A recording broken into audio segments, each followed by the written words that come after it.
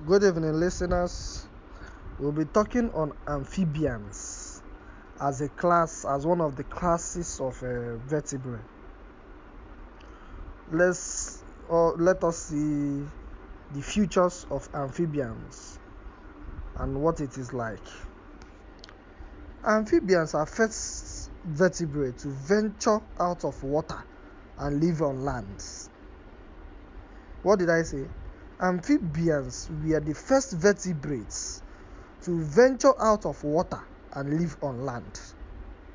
Present-day amphibians include the frogs, the toads, the newts, and the salamanders. Most of them live in moist environments and return to water to breed. Thus, they naturally live in moist environments, but when they want to breed, as in when they want to mate, they go into the water for mating.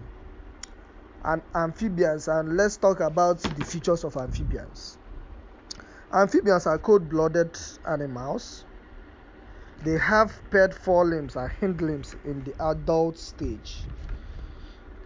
They have a naked and moist skin.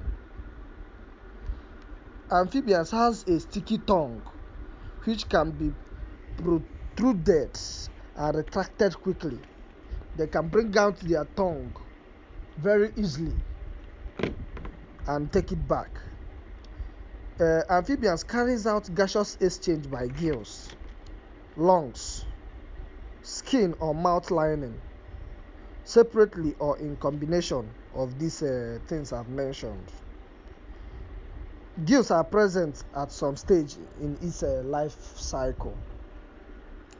Amphibians also has a three-chambered heart, unlike the fishes, which has a two-chambered heart.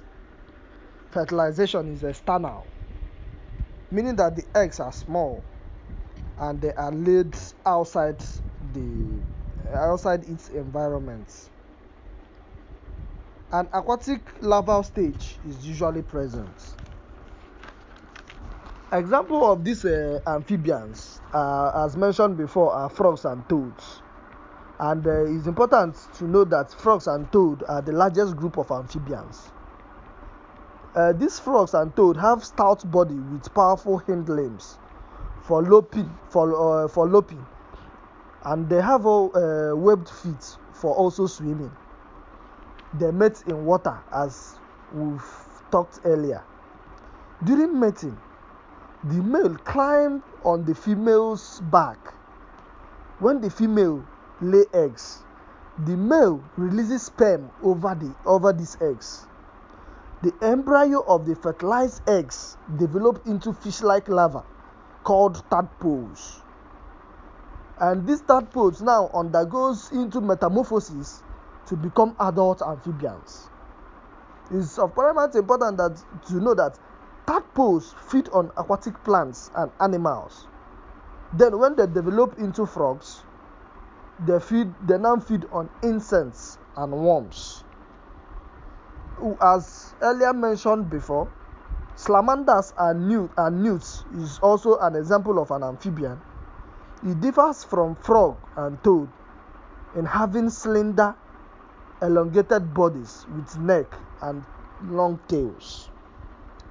Thank you and God bless you for listening.